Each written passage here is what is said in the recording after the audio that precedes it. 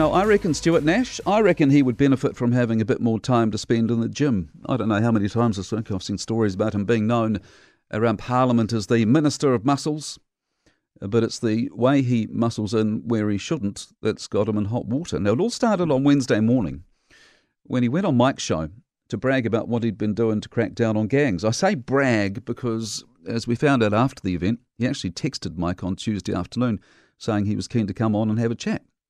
And so he did. It was just after the 7:30 news on Wednesday morning. And it was all going brilliantly for him. I mean, talk about puff out the chest and bang the drum. In fact, at one point there, I thought he must have been having a few sleepovers at Mark Mitchell's place, National's police spokesperson, because you know how when kids start hanging out with the besties and doing the sleepover thing and everything, they start talking and sounding like their best mate, don't they? And that's what I thought when I heard Nash on Wednesday morning. Was it Nash or was it Mitchell? But he got a bit carried away, didn't he? He was so excited about proving he wasn't one of these soft-on-crime wowsers who'd had the police portfolio before Chippy gave it back to him earlier this year. He was so excited and he thought it was going so well that he started banging on about a particular case where a guy down south who had lost his Class A firearms licence in 2017 was found 4 years later with thousands of rounds of ammunition and a banned weapon. And for that, he got 4 months home detention, which at the time outraged Stuart Nash, which is fair enough. But this is where things went pear-shaped, because at this point in the conversation with Mike, it was here we dropped in this little perler. And actually, I phoned up the police commissioner and said, surely you're going to appeal this. He called up the police commissioner and said, surely you're going to appeal this. And then while he was at it, in the same conversation, he had to go at the judges handing out the sentences. Judges need to read the room on this. Society is sick to death of these gang members creating havoc, and we want to see them dealt with appropriately. But unfortunately, police don't determine what happens to them once they get in court. And while all that was happening, David Seymour was there taking notes.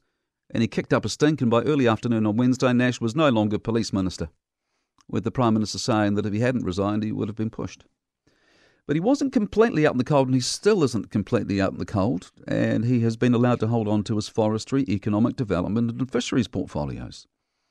Now, though, it's been revealed that Stuart Nash not only phoned the police commissioner to ask if he was going to appeal a court sentence, he also nearly faced a contempt charge, again after saying on radio that he hoped a man charged with killing a police officer would get a long prison sentence. As we found out late yesterday, the Solicitor General considered prosecuting him for contempt over his comments following the arrest of Eli Epihar, who was eventually found guilty of murdering Police Constable Matthew Hunt in June 2021. Here's what old Big Mouth said on that occasion. Let's hope that this guy has many years in jail to contemplate what he has done. That was just after the guy had been arrested. He was accused but hadn't yet been found guilty, and that, as anyone knows, is an absolute no-no. Innocent until proven guilty. Yes, the guy was a monster, and yes, of course he'd done it.